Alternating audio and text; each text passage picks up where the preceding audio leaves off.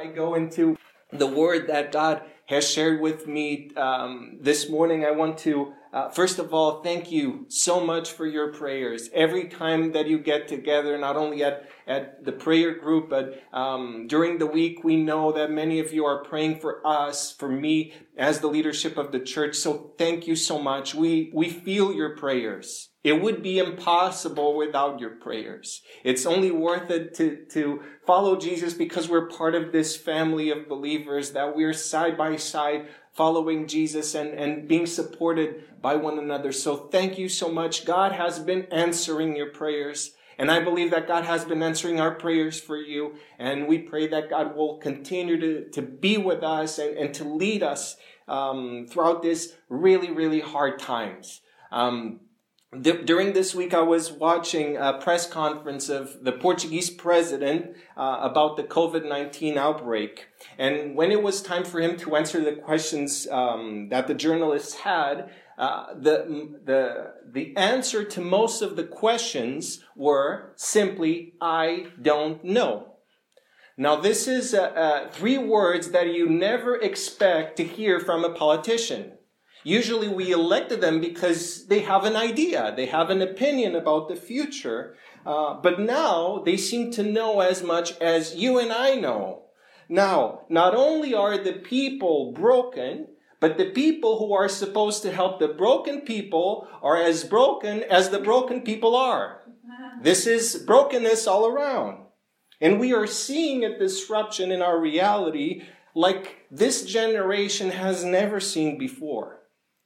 And the beauty of God and being led by the Holy Spirit in all of this is that this chapter 12 of Hebrews has been, let me use this word, has been haunting me, has been haunting us. Even this morning, we didn't ask Joe Day to read a specific passage, and she chose Hebrews chapter 12.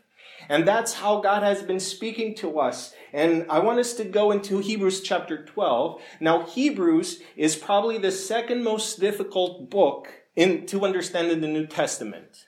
You know what's the first one? People here in the audience, this vast audience. Do you know what is the first one? Revelation. Revelation is quite hard because it has so much symbolism. It is connected to so many prophecies in the Old Testament and the New Testament. But Hebrews assumes that the reader knows about the Old Testament law. And after all, it was a letter that was written to the Hebrew people.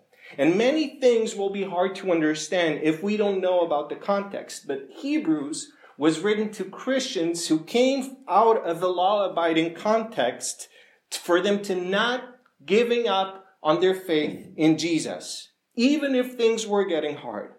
Because when you're going through hard challenges and your world is completely shattered, God wants you to keep going.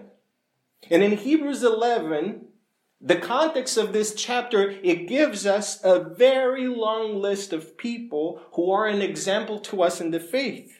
People who kept going while facing persecution, while facing famine, while facing loss of property, while facing persecution and killing even. And when the Bible says in Hebrews 11:13 that all these people died in faith without receiving the promises.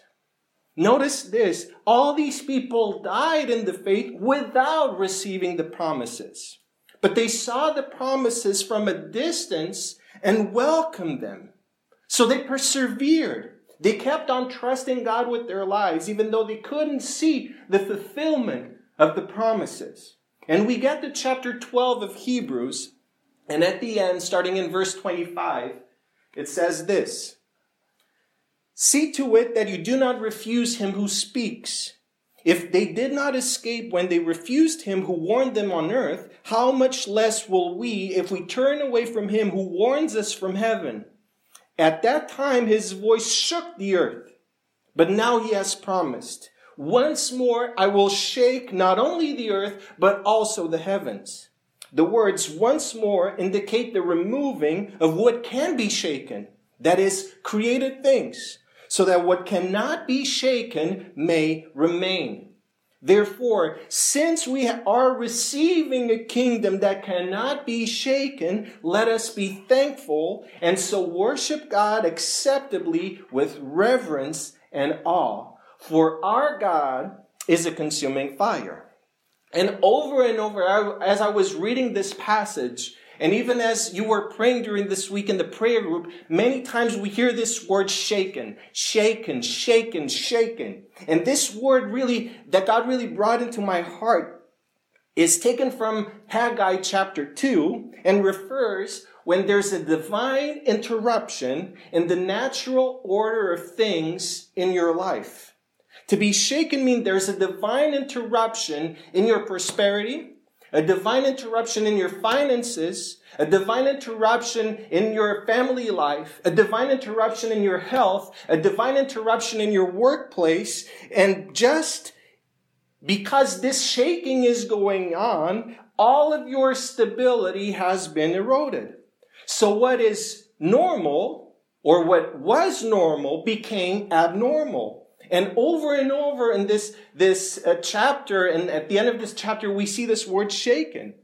And in Scripture, whenever God wanted to do something new, whenever God wanted to reveal something new about himself, or to give people a new experience with him in a way that they've never experienced him before, he would shake things up.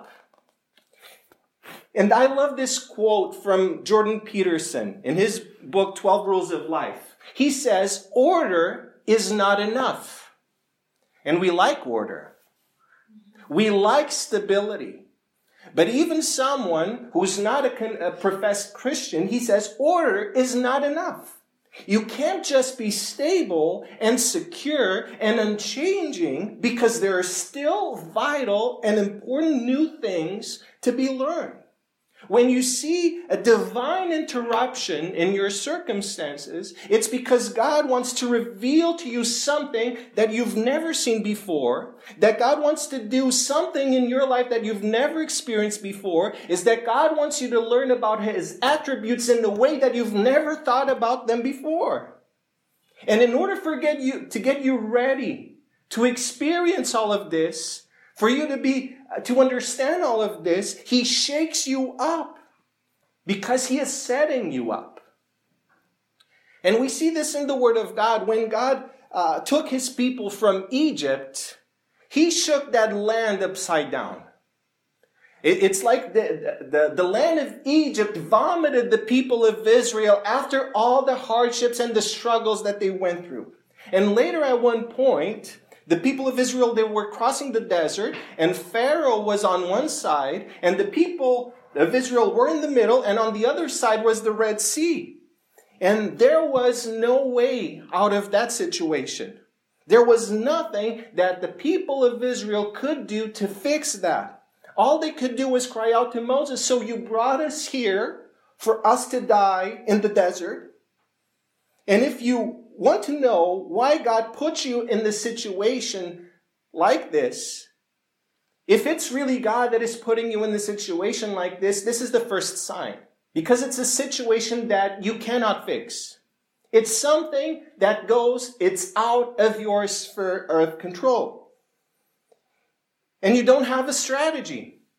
You don't have a way out. You don't have anyone that you can call to fix the situation for you. You can't buy your way out. This means that this situation came from God, and God is not expecting you to fix it. He created a scenario such as this. He put his people between Pharaoh and the Red Sea because he wanted the people to see something that they've never seen before. He wanted them to experience something that was out of this world. And the Bible says that God opened the Red Sea and the people of Israel walked in dry ground. And in the New Testament, and Pedro spoke about this story last week, we see the story of Lazarus. Martha and Mary send word to Jesus. Jesus, our brother is sick, so maybe it's a good idea if you could come and heal him. And Jesus responds, this sickness will not end in death. Such comforting words from Jesus. But a few verses later, Lazarus dies. And only because, the Bible says, because Jesus delays. And Jesus delays after promising the sickness would not end in death. And I don't know about you, but sometimes we look at these stories in the Bible, and it seems like God is confused with God. God seems to be doing something other than the things that he promised he would do. And he is apparently contradicting his promises. And these two sisters were just devastated that Jesus didn't come through with his promise. And then Jesus says, roll the stone away. And Martha gives a very unsolicited warning to Jesus. Jesus, it has been 4 days. It's going to smell badly. But Jesus answers in a way that was, Martha, I didn't ask you your opinion about the smell of Lazarus. I told you to roll the stone. And you have to roll the stone, otherwise you're not going to experience something new. You're not going to see something that you've never seen before. You're not going to learn something about me that otherwise you would not never learn. So what was this reality that was going on in Hebrews? In verse 24 of Hebrews 12 says, to Jesus, the mediator of a new covenant, and to the sprinkled blood that speaks a better word than the blood of Abel. Now these believers were confused between the Old Covenant, the Old Testament, and the New Covenant, the New Testament. They were bouncing back between these two covenants, and they were mixing them up so in a way that everyone was confused about which covenant was still valid. Now, if you don't know what a covenant is an arrangement. Covenant is a mechanism by which God relates to his people. And in the Old Testament, he related to his people via the law. And in the New Testament, via his grace. But these two covenants were not to be mixed. That's why Jesus made communion, the moment of communion, so important. He said, this is the new covenant in my blood. I want to keep you reminded of this new relationship, this new experience that I'm giving you. But they were mixing the old and the new, thus creating confusion. So the Bible says that God had to shake things up. And we can compare the old covenant to a clothes washing tank. I have a picture here. Some of you live in old downtown Lisbon, and probably in your balcony you have something like this. Now this wasn't made to have flowers in it, but back in the day, and I remember when I was little, we used to have this at home because this is so heavy, this tool is so heavy that could only be put in an apartment when the apartment was built. But this, as you can understand, this was meant to wash clothes. And I still remember my mom washing clothes in the tank. Not just because we had other means to do it, but I remember my mom taking the sheets or whatever and just rubbing and getting tired, but still trying to wash things. And this was the way to get things clean for a long, long time. The new covenant is a washing machine. The old covenant depended on how hard you would wash in order to get something clean. In the new covenant, it depended on this new mechanism that was designed for you to do for you what you couldn't do for yourself. Now, these Christians, they were still relying in the old covenant. They were scrubbing away when God had given them a new way of cleansing. And personally, I understand this a lot better, this old way of doing things, contrasting with the new way of doing things. If you look at me, when I preach, I use paper. I'm old school. I'm the old covenant. When Gabby preaches, she opens her laptop. She's the new covenant. She's the new way of doing things. And while I know that there's a much better way of doing things, I'm still attached to what I got used to what is old. What God wanted them to understand And what he wants us to understand, it's the difference between the old way that they were still attached to and the new way. And in order for them to move forward, in order to progress them, God said that he was going to shake them up. And he will still do the same in your life and in my life whenever he feels that we need to progress. Whenever he feels that we need to move forward. And for you to understand this shaking, I'm going to share with you an exclusive footage of something that Jade did this week. If Judy can play it. Now, she's the cutest now. She stands, all of this. But she was with her cousin. And her cousin really, he was such a nice boy. All he wanted to do was watch some TV. It was his favorite show. But Jade was there. And she's not used to not having full attention of the people she's with. So she's bothering him, jumping on him. And poor boy, he's behaving so well. He's being so patient. But his face really says, I just want to watch my show. And this is so interesting because we've all been through this experience. We've all been through this experience when the kid is just pulling our trousers, pulling the mother's dress, and they will not give up until they have your full attention. And when God shakes your world, he wants you. He wants to get your full attention. Now, not because that God is like a child, but because you and I, we are stubborn in our own ways. God needs and God wants our undivided attention at a level that otherwise we wouldn't give it to him. In order for our worlds to shake, all we need is an alarm clock. You're in your bed in the morning, the windows and the curtains make everything sort of dark. You're just relaxing, you're taking your time. The day's going to be long. But all of a sudden, this noise, this incredibly annoying noise just interrupts your deep sleep and your sweetest dreams and just makes you have to get out of bed. And I don't know about you, I hate alarm clocks. I'm not a morning person that much, but I never really liked an alarm clock.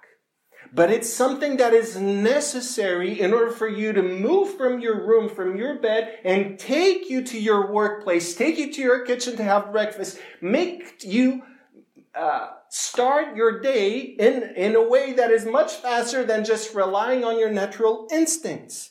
And this gets you out of bed, gets you in your workplace, gets you to be productive. And like an alarm clock, God shakes your world to move you to a different setting.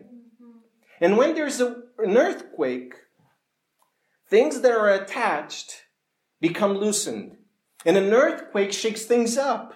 And God shakes your world and my world to loosen up something in your life. There's something that he wants to change in your priorities, something he wants to change in your relationships, something he wants to change in the way that you think. He wants you to have a new perspective about things. Because God, when he's shaking things up, God is doing something new. And if you watch those makeover shows, you understand that things need to get messy before they get pretty. God needs to move out of place some things that simply do not belong for the purposes that he has for you in the future. So when God wants to remodel your spiritual life, when God wants to reshape your life, he's going to disturb it. He's going to shake it. Now there's a major shaking that is happening in the world right now. And in light of Scripture, we can be sure of two reasons for God to be shaking our world. The first one is the return of Christ. This is one shaking. The Bible says that it will be predated by a shaking in the world.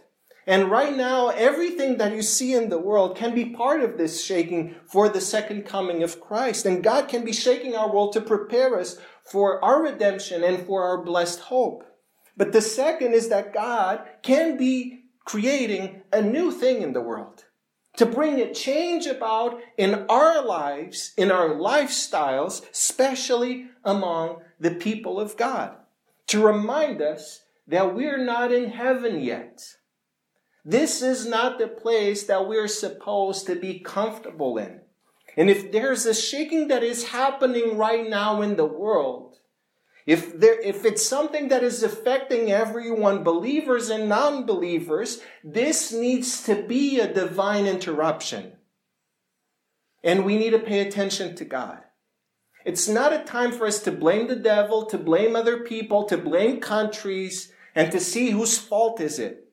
It's a time for us to listen to God, to understand that God wants to do something new in our experience. And that's the problem with theology that says that if you are in a trial, it can't be from God. No. If you are in a trial, it might just be God. And if you belong to God, it's definitely God. That God is definitely there. He is seeking to take us from one level of experience to another level of experience. Hebrews 12, verse 27 says, the words once more indicate the removing of what can be shaken, that is created things, so that what cannot be shaken may remain. Now, in Hebrews, it's saying that God shakes up created things. Created things are the things that the five senses depend on. The seeing, the hearing, the smelling, the tasting, the touching. Some of these things are going to be shaken in order to reveal things that cannot be shaken. In other words, God is taking you further away from the physical in order for you to get deeper in what is spiritual. And the great tragedy today of God's people, and I believe that we all are included in this, is when we are so focused on the physical that we lose sight of the spiritual. And the spiritual, the Bible says, is what cannot, will not, will never, in no situation be shaken. Hebrews 20, verse 28 says, therefore, since we are receiving a kingdom that cannot be shaken. And notice this, we are receiving a kingdom. It's something that it's still forming in us. God is still forming in us things that cannot be shaken. But in order for us to receive these things, we need to allow God to shake our world. We need to allow God to shake our lives. And we need to be grateful about that. We are called to remain stable, unwavering in our spirit, regardless of all the things that are moving around us. And even in this book of Hebrews, chapter 6, verse 19, it's not on the screen, but it says that we have this hope as a strong and trustworthy anchor for our souls. It means there are things in our lives that aren't supposed to be shaken.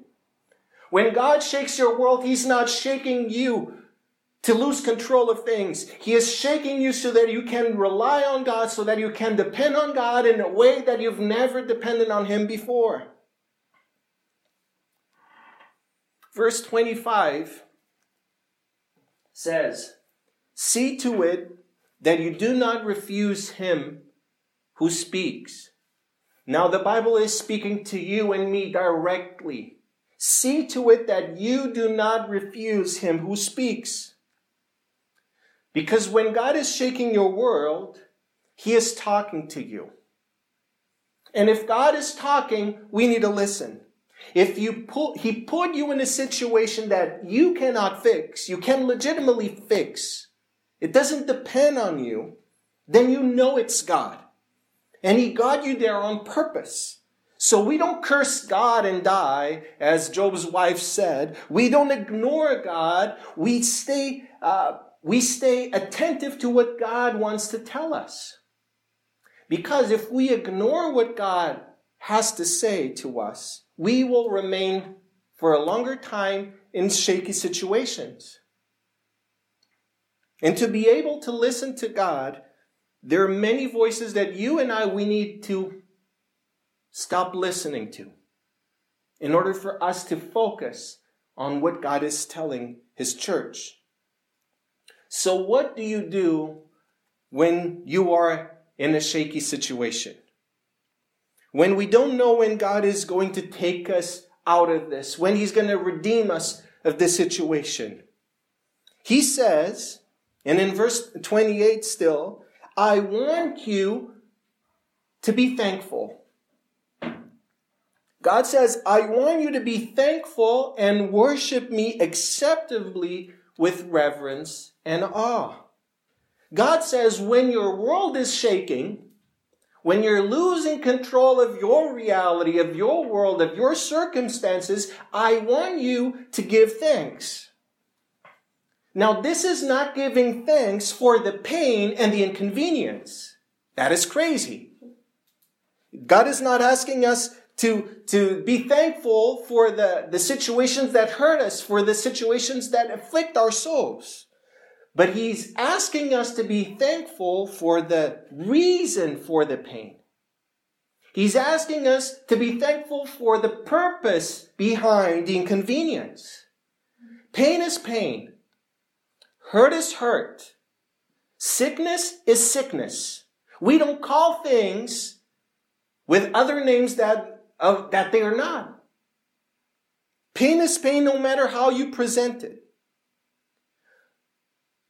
And we're not being grateful for the pain, but in James chapter 1, a letter that was written to Christians that were losing all their properties. They were becoming poorer and poorer. The Bible says that they were challenged to give thanks for the spiritual purposes that God had in allowing that struggle to happen in their lives and them losing all their finances.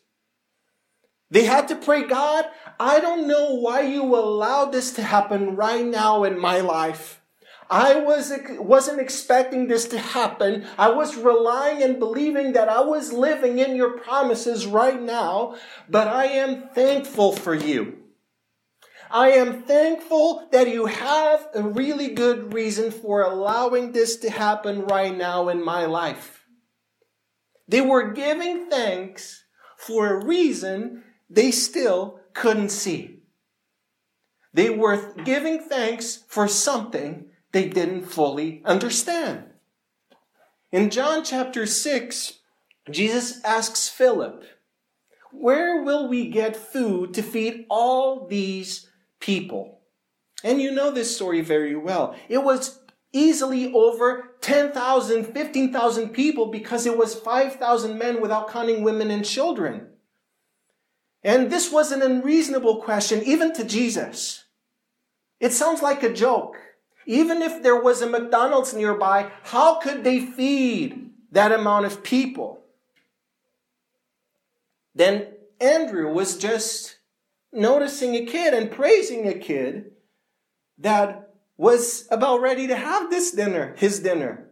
He had 2 fish, 5 loaves of bread for a kid. This is plenty. He was going to have a banquet.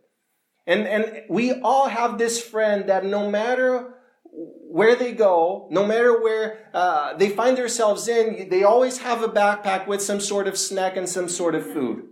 And it was this kid definitely. He was probably a chubster. He liked his food. He had to be ready. Hey, this is going to be a long day. I'm going to go to the mountain to see Jesus. I'm going to get hungry, so I better prepare. Of all the over 10,000 people, this kid got the food. But they brought this food to Jesus.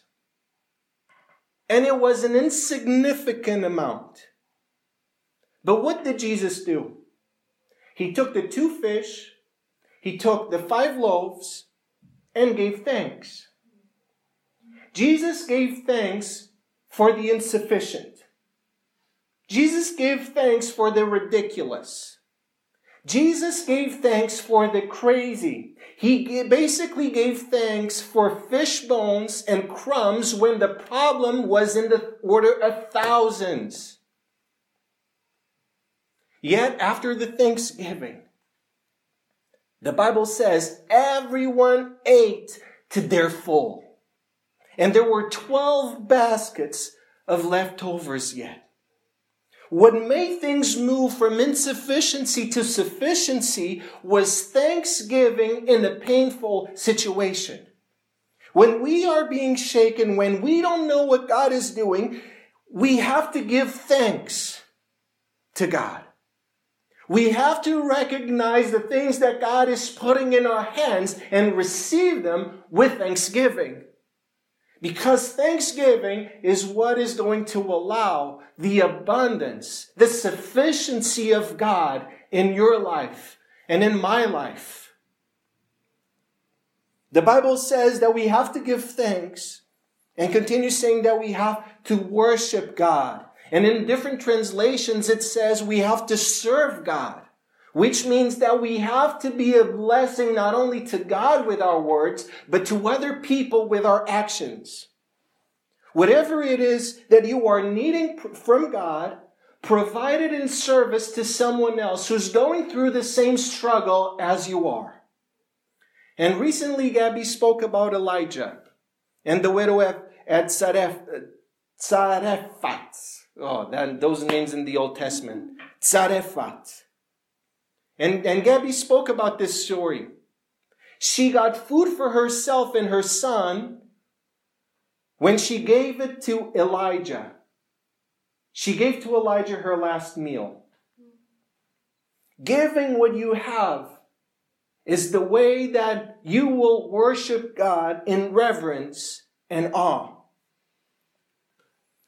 In Hebrews, this passage ends with verse 29. For our God is a consuming fire. This probably sounds very weird for you and me. Especially if we're not Jews, this sounds out of context. But let me give you the context. This means a lot, especially to the Hebrew people. The Hebrews, they were struggling with the Old Testament sacrificial system. They were struggling with the Old Covenant, and the author, the writer of this letter, he's giving them an example of the Old Covenant in order to bring them to the New Covenant. In this sacrificial system, you would take an animal, put it on the altar, and the fire would consume it by fire. And the fire would consume it. But the reason for this to happen is so that the just wrath of God would be averted. And the people would be restored in their relationship with God.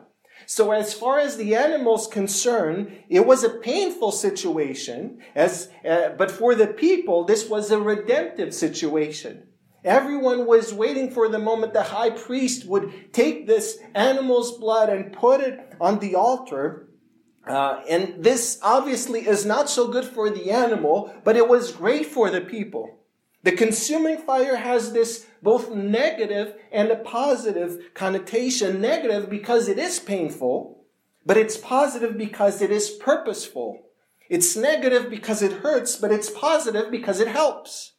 It burns the animal, but it renews the relationship with the people.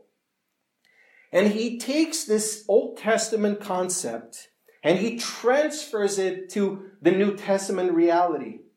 When your world is shattered, when you are hurting, if you offer God thanksgiving in your heart and you offer service with an attitude of worship, God will consume the negative in order to release the positive.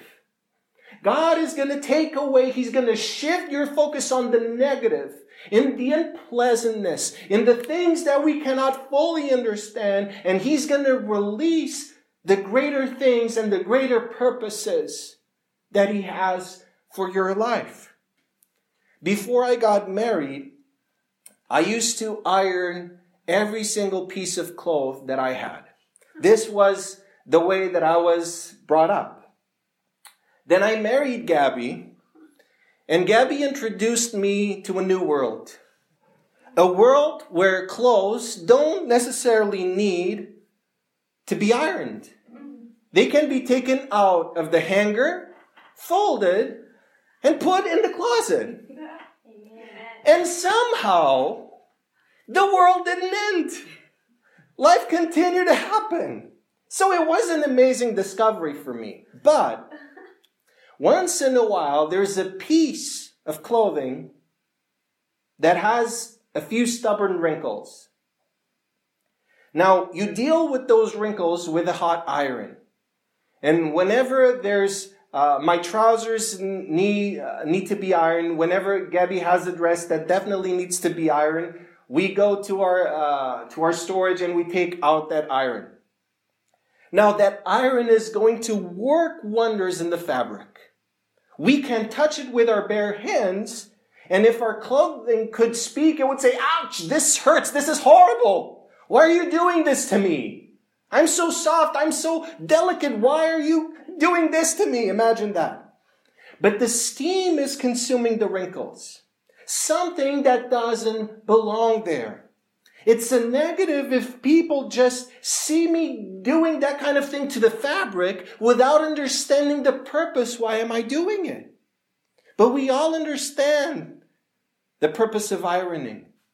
But many times we do not understand when God is moving us through fire. God is a consuming fire. If he sees something in our lives that he doesn't like, he will apply some fire. He will apply some disturbance. He will shake things up.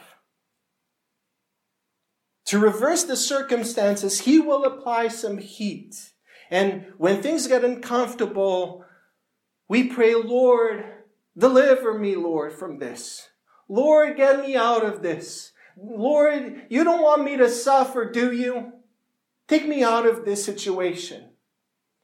But we have to be thankful for the purposes that he has in allowing us to go through the fire.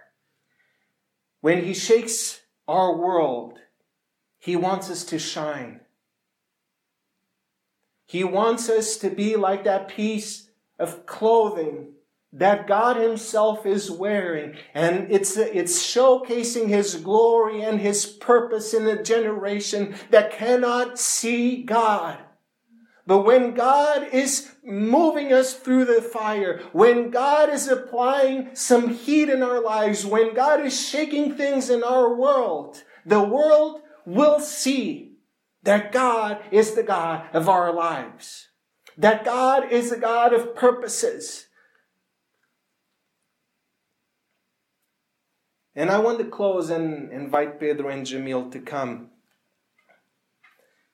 And I'm going to close with this verse that was such a revelation for me this week. And we all know the story of Job.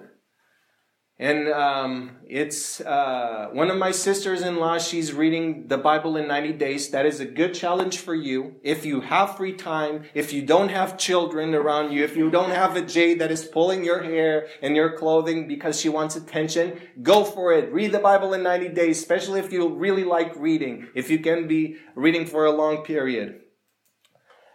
But in and she was telling us, she was sharing with some of us in the family that why would God have a staff meeting with the devil? And it's quite weird in a way. Why would God allow the devil to speak to him and God speak to the devil? What is going on? But when God shakes the world, sometimes the devil will be involved. He may use the devil. Sometimes he has nothing to do with it, and sometimes he has something to do with it. But you and I, we have to understand that God is bigger than the devil. God is greater than the devil. God is not rivaling with the devil in terms of who can make things his way. The world belongs to God. The universe belongs to God. And sometimes God will allow the enemy to disturb things only because God is allowing him to disturb things. So my focus is not on the devil. Because you and I, we're not the devil's work. We are God's work. And we have to trust that we are in his hands. No matter what, we belong to him. So even if you are going through some shaking, some things in your life that you don't understand, look to God. Trust him. He is the God that has your life in the palm of His hands. And He loves you. He wants to reveal new things to you. He wants to give you new experiences with Him. He wants you to understand things about Him that otherwise you would never, ever know. And this book of Job is sometimes a little bit hard to understand. But that's okay. Because in this time on earth, we're not going to understand everything about God. But we are so excited to have this journey with God, that we are learning about Him, that we are opening our hearts to learn more things about Him. And I was thinking, and I was really challenged by God about this book of Job. And you and I, if we read the book, we think that the key to understand this book is at the end, when Job has more than when he began his story. But actually the key to understand the story of Job and everything that is going on in his life is in the first verses of chapter 42. It says in verse 5, "In the past, I knew only what others had told me, but now I have seen you with my own eyes." When God shakes your world, it's because He wants you to see something that before you have just heard. And a lot of Christians today are living a faith that is based on other people's experiences with God. You base your life with God based on what He has done with other people, based on the testimonies of what God has done with your family, about what God is doing in China, in the United States, in Brazil, in Russia, in South Africa. But God wants to give you an experience of your own with Him. If your world is shaking, God wants to reveal new things to you. You're going through the fire because you're coming out of the fire one day.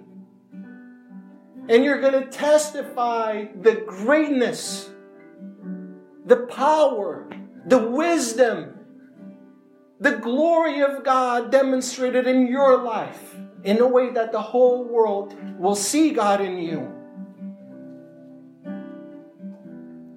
So before you get disappointed with God, that He is making your world shake, that we look around and we see all these structures. Everything right now around the world is shaking. Health-wise, the politics, NATO, the United Nations, you name it, everything is shaking. But remember, you and I, we belong to a kingdom that cannot be shaken. Let us focus on things that are going to last forever and allow God to shake your life. Be thankful for a God that has purposes in shaking your life. If this is afflicting you right now, if this COVID-19 situation has affected you in some way, don't be upset about COVID-19. Turn your eyes to God and praise Him. Worship Him. Trust Him with everything that you have, because He's doing something new in you. That's how God works. That's how God has always worked. To make something new, He's going to shake things up. And you and I, we're going to see the glory of God in ways that we've never seen before. We're going to learn more from God in ways that we've never heard about Him before. And we're going to celebrate Jesus and sing to Him this morning with a thankful heart. And let us do everything that God has given us opportunity to do. Let us do good. Let us serve Him in awe as He deserves to be. Amen. Let's sing.